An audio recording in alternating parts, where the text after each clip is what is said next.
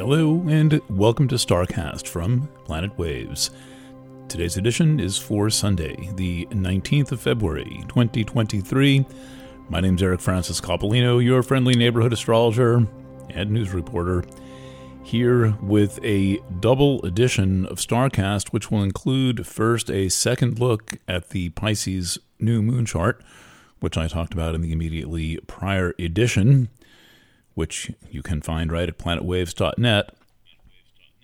And then in part two, I'm going to take a second look at the Ohio train derailment chart from Feb 3rd, 2023. This chart is kind of expanding in its significance and its importance, and I think is going to, along with the incident that it represents, stand out as one of the great morality plays of the 21st century. All right, so first, let's take a new look at this Pisces new moon chart. The basic data is that the sun entered Pisces Saturday at 5:34 p.m. Eastern Time. All times in this podcast are Eastern Time, in case I forget to mention that. And then the moon enters Pisces Sunday at 11:56 p.m. Eastern Standard Time. That's to say just before midnight, and then not long after midnight at 2:05 a.m., 2:06 closer to, the Pisces new moon takes place. This is a conjunction of the moon and the sun in Pisces. It happens usually once a year. Okay, so, and at the moment, by the way, I'm recording with the moon in late Aquarius, approaching a conjunction to Saturn. So depending on when you're listening, on Sunday, that is the nature of the Sirius cast to the day. The let's take care of business kind of concept of the day when the moon is conjunct Saturn. Pisces has a very different quality to Aquarius. It's as different as two signs can be. Though you might say they are as different as the water is from the urn. Aquarius is the sign of the water bearer and its urn, or the one who measures the water. Aquarius is sometimes also represented by the goddess Nut. Is it the goddess Nut? I'm not sure. Standing in the Nile River with a measuring stick called the Nile Normalica to measure the height of the waters. And this is a form of divination, kind of practical divination, to contemplate how much food there's going to be based on whether the Nile floods and recharges the banks of the river. All right, so now we are in Sun Pisces, a mutable water sign, the last sign of the season, winter season, up here in the northern hemisphere. Southern hemisphere, it's the last sign of the summer season as autumn is approaching.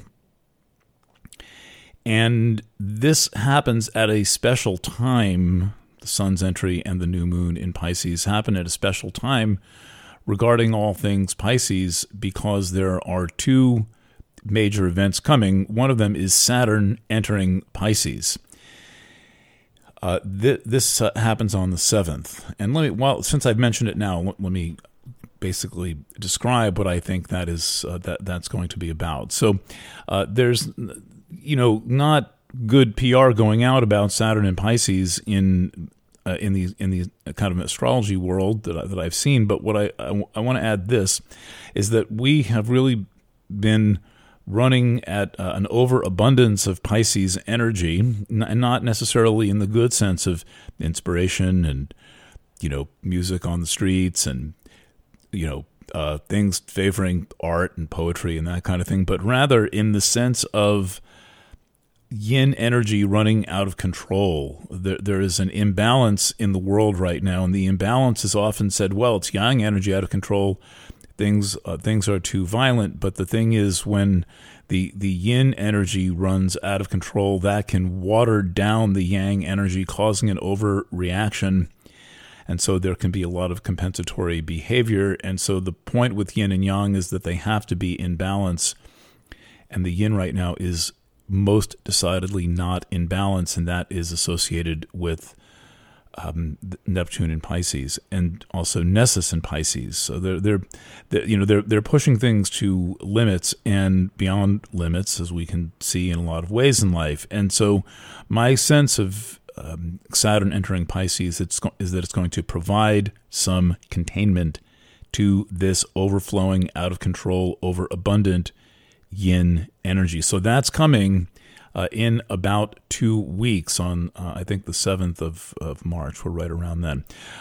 Okay, so new moon in Pisces starts the cycle over, the solar-lunar cycle over, and this reminds us that we are in what should be one of the most spiritually grounded signs, and the sign that is associated in its most positive expressions with all of the beauty of nature and sensuality and sexuality and the aesthetic qualities of the earth. Now, Pisces, as I've mentioned, is strongly under the influence of Neptune, because Neptune has been there for over 10 years, and this makes all of those beautiful things subject to corruption. It's a sad state of affairs on the earth, but the thing is that we are the ones who have to preserve the integrity of all things related to Pisces and Neptune, and make sure that we use this sublime and inspirational energy constructively rather than destructively. Now, speaking of destructively, Mars is currently moving ever closer to an event that happens in late March, but we are under its influence right now, and this is another important Pisces event, and that is Mars square Neptune. This has happened 2 times recently, once in October, once in November, and it's associated again with all of this overflowing, out of control kind of madness that we are experiencing. And I think things will continue to, the pressure and the temperature are going to continue to rise as Mars makes its third and final square to Neptune. Let me get you exactly what date that is while we're here. And so this is a kind of one among several very important events that take place in the month of March. March is, if you think it's weird now, I think March is going to be March 14th when this happens. Mars square Neptune, one of the most outstanding months in living memory, but we shall see. And I say that because in the background to everything that we're talking about is this Mars square Neptune event and Saturn entering Pisces and Pluto entering Aquarius. And so this idea that we're like sitting on a lot of change that we might not be that interested in. I mean, I think we need a lot less change in the world. I mean, this is one of the things that's keeping everyone running, but the digital genie, in the true style of yin going out of control, is out of the proverbial bottle, and there would seem to be no putting it back. And so the question I think that we as astrologers face, and in our conversations with the people who kind of tune in to this ministry, is how do you handle this constant influx of chaos, change, and the feeling that everything is running out of control? And there's going to be a natural tendency to want to keep a grip yourself on your own affairs, and that's probably a good thing, but you want to keep just the right grip, not too tight and not too loose, and make sure that even if you're watching your money, you spend it where you know that you have to, and that you save it where you know that you can, and do your best in true Pisces style to make sure that the people around you and the people that you're responsible for are taken care of. Okay, a few more points out of this chart.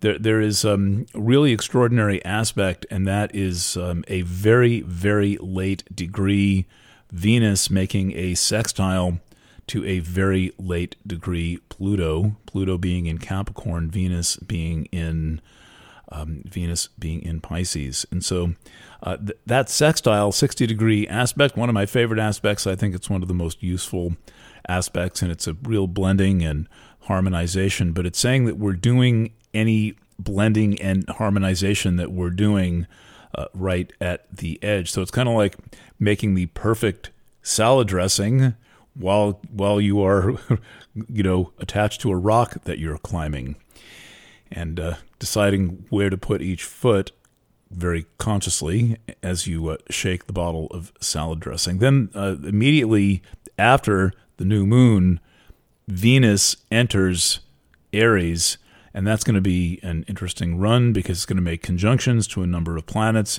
including a conjunction coming up. This is a little bit in the future, coming up to Jupiter. Venus will be conjunct Jupiter on March 2nd. So that kind of begins right after Monday's full moon, because the moon enters Aries, and then it's slowly approaching and building in its conjunction to a number of things. They include Vesta and Jupiter and Chiron and other points. So in a little while, Venus in Aries is going to become one of the planets that is kind of leading the narrative in which we are living. So all in all, my summary is this is a chart that needs to be handled delicately.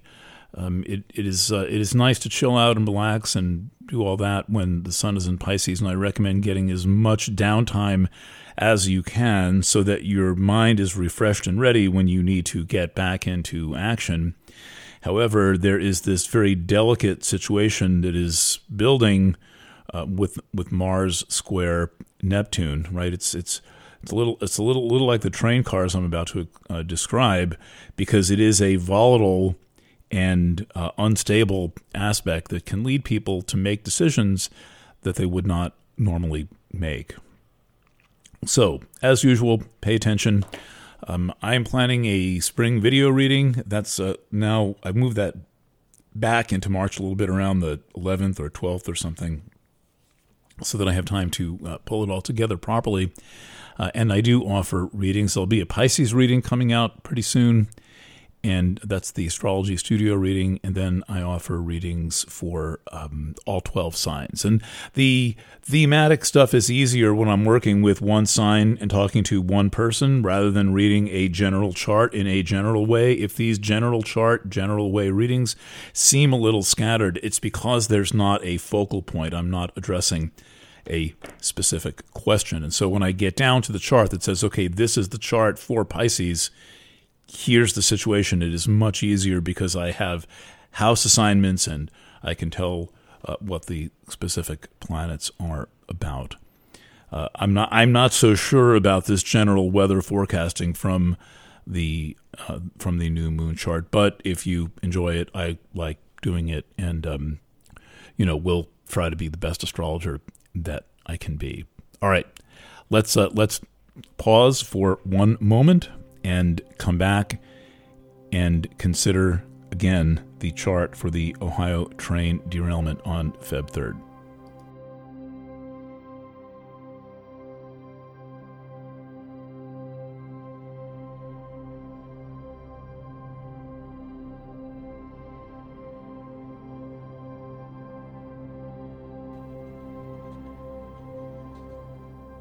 All right, let's take a look at this chart for the train derailment. I started with 8:55 p.m. Based on the National Transportation Safety Board's report. I have updated to 8:54 p.m. Now, you might not think that 1 minute makes a difference, but it's the difference between whether Neptune is above the western horizon or below the western horizon. Take a look at the chart. It's circled in blue on the far right of the chart.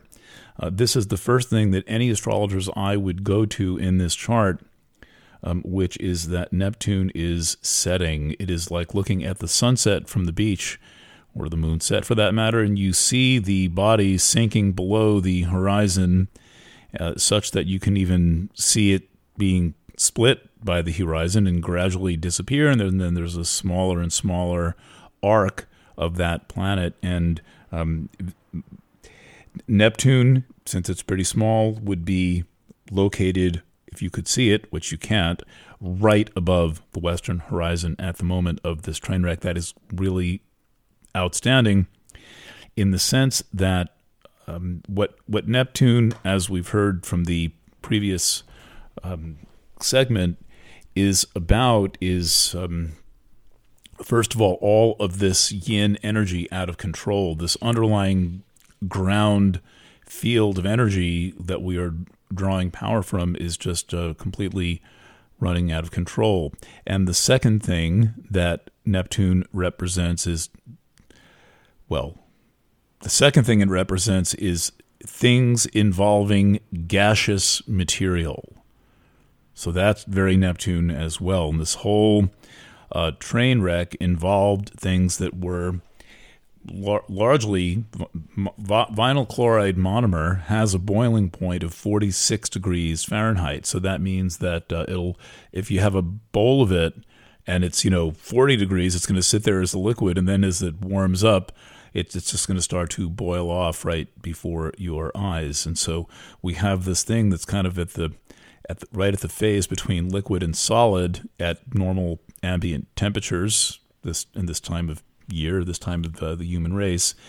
And so we've got this noxious, dangerous stuff, and then that stuff was lit on fire. There's your image of Mars square Neptune as that approaches. I guess they were jumping the gun a little bit on that one and thought, oh, well, let's just have that aspect now. We'll just torch it right now. One thing we're looking into is who actually gave the order to dump and torch those chemicals.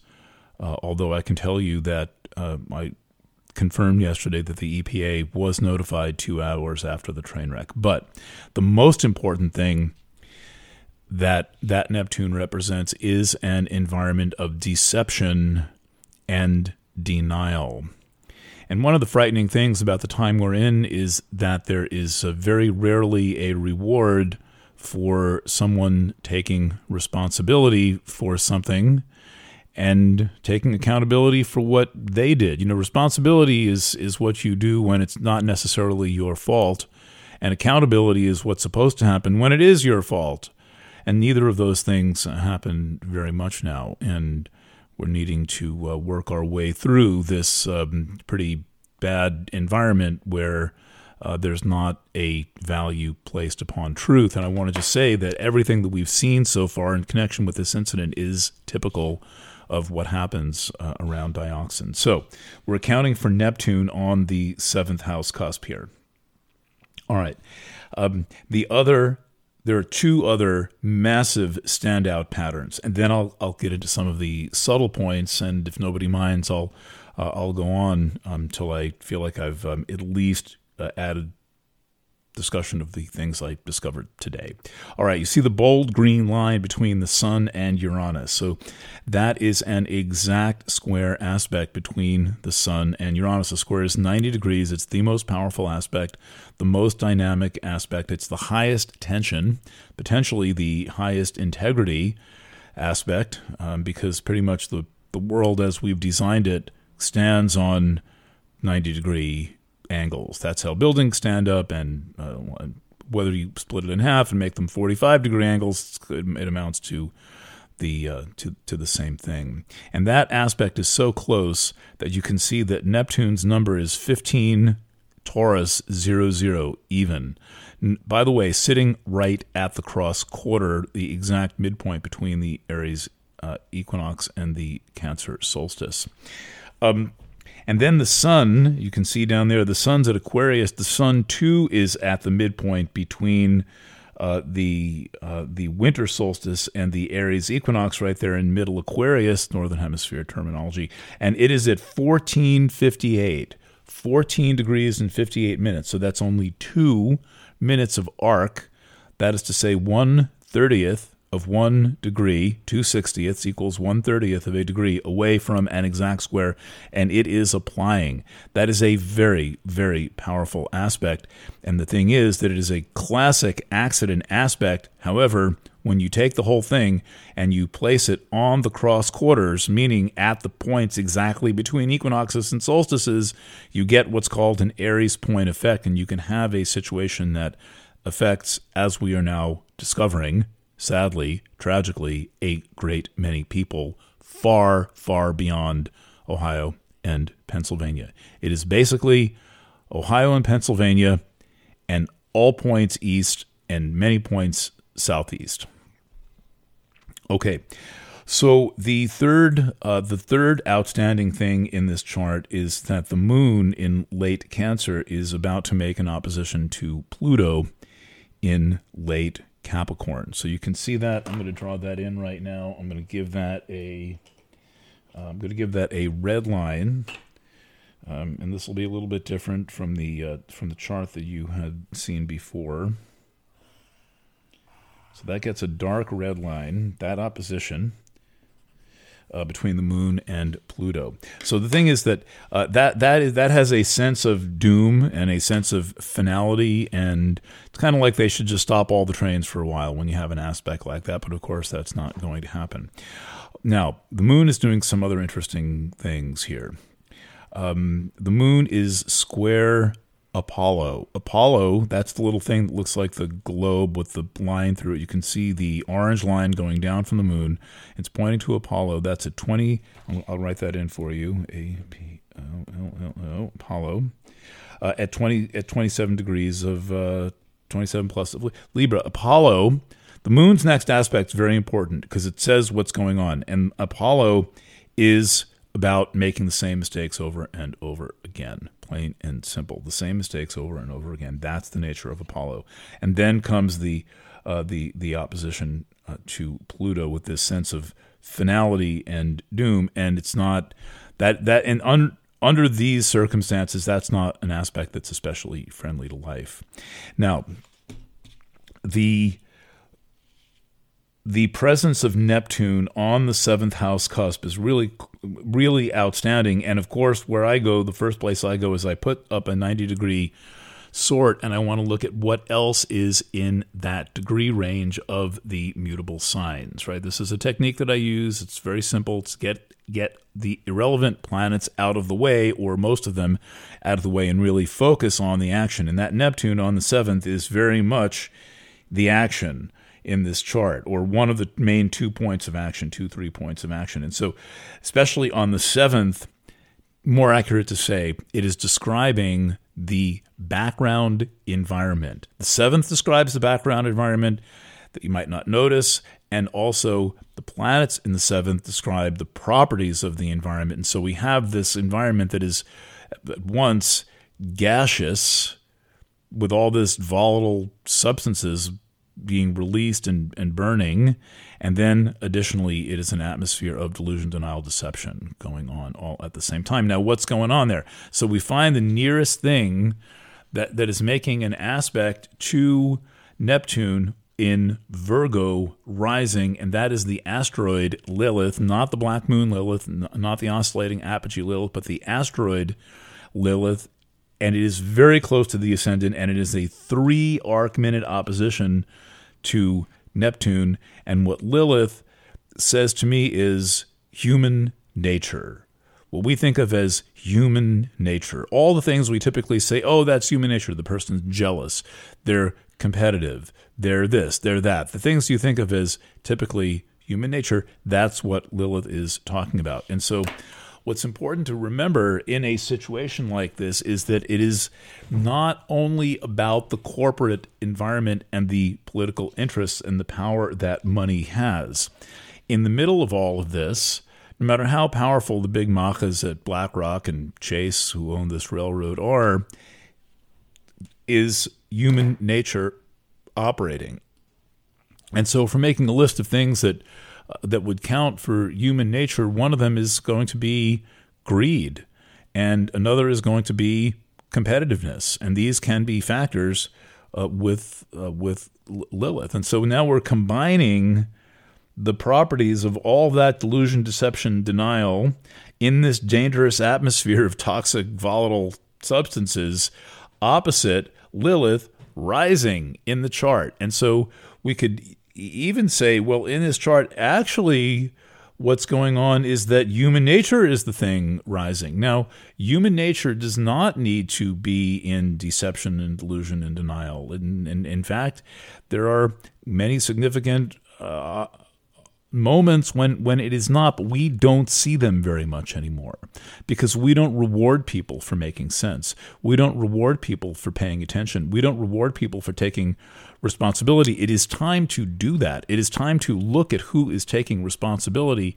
and which is another facet of human nature, and support, sustain, and feed and reward that facet of human nature. So let's be on the lookout in this situation for who is actually taking responsibility, and maybe making sure that we know who those people are and make sure that we support that. Now, a few other things going on here. In any chart where there is an incident like this, the presence of Arachne is important to check. And I just gave a whole astrology class where I said, well, normally I will look on the axis and see what's on the axis. I'll take Neptune at 23 and change. I'll zero in on the mutables at 23 and change. Rather than chasing specific asteroids, except in a condition where there's a subject that needs to be discussed. And so what we've got in this chart is, among the things in the mix in Pisces is Arachne, which is a kind of a conspiratorial-oriented asteroid. Now, the conspiracy here is the conspiracy of silence that surrounds these toxins, and in particular surrounds dioxin. Additionally, in a situation where there's a technological failure of some kind, the presence of Atlantis is very important, because Atlantis is all about these kind of end-of-the-world type doom and gloom scenarios that are associated with technology. And I need to make a note to myself here to check Atlantis in the Chat GPT chart. So I've got that chart working, and I will take a look at it. Okay, so we've got Atlantis in a very prominent place, conjunct Jupiter, about to be magnified by Jupiter. That conjunction is in force and effect right now. Two other points stand out. They are connected with Saturn. We've got Saturn at 2613. You can see it there in Aquarius, and right next to it is that little triangle with a line through it. That is Icarus. That is peak experiences and flight to escape. It's also associated with travel in some senses, but generally that would be what travels through the air. And then finally, next to Icarus is Damocles, a rarely used minor planet. I don't think anyone's really documented this very much, but it spends most of its time in Aquarius. Its orbit is so strange. And Damocles represents the sword of Damocles hanging over the head of anyone who does take responsibility. And so meaning that, well, the story of Damocles is that there was a servant who said to the king, it'd be so great to be king. So they switch places for a day, and the servant finds himself sitting in a throne with a sword hanging over his head that is suspended by a single horsehair. Swords are heavy, horsehairs are thin, and that horsehair can snap at any moment and split the king in half from the head down. That's the feeling of Damocles. By the way, the only respect I had for Barack Obama was that he was born with the sun opposite Damocles. And I thought, okay, this guy's going to be under some pressure. Right now, we are all under this pressure. And I think that it's important to recognize that the taking responsibility, a Saturn factor associated with the reality principle, is a difficult and dangerous thing to do. All right, I will leave it there for now. I'm going to keep developing and assessing this chart over time. If you're listening to this information somewhere other than where this might be easily found, you can find all of my coverage of the Ohio situation at planetwaves.org, O-R-G. That will take you to my Substack area. Once you get to Substack, you'll realize what it is. Just click all the things to get the, just to click through to the articles, and you'll be on a place that looks familiar. So that's planetwaves.org. If you're listening to this podcast on Podbean or Apple Music or Buzzsprout or some such thing, the podcast is at planetwaves.net. You can see it right up there on the top left, and I do a weekly radio program at planetwaves.fm. So your planet waves are .org, .net, and .fm. Thank you for tuning in. Signing off from a chilly, overcast day here in Kingston, New York, a little bit ahead of noon. I'm Eric Francis Coppolino. Thanks for joining me, and bye for now.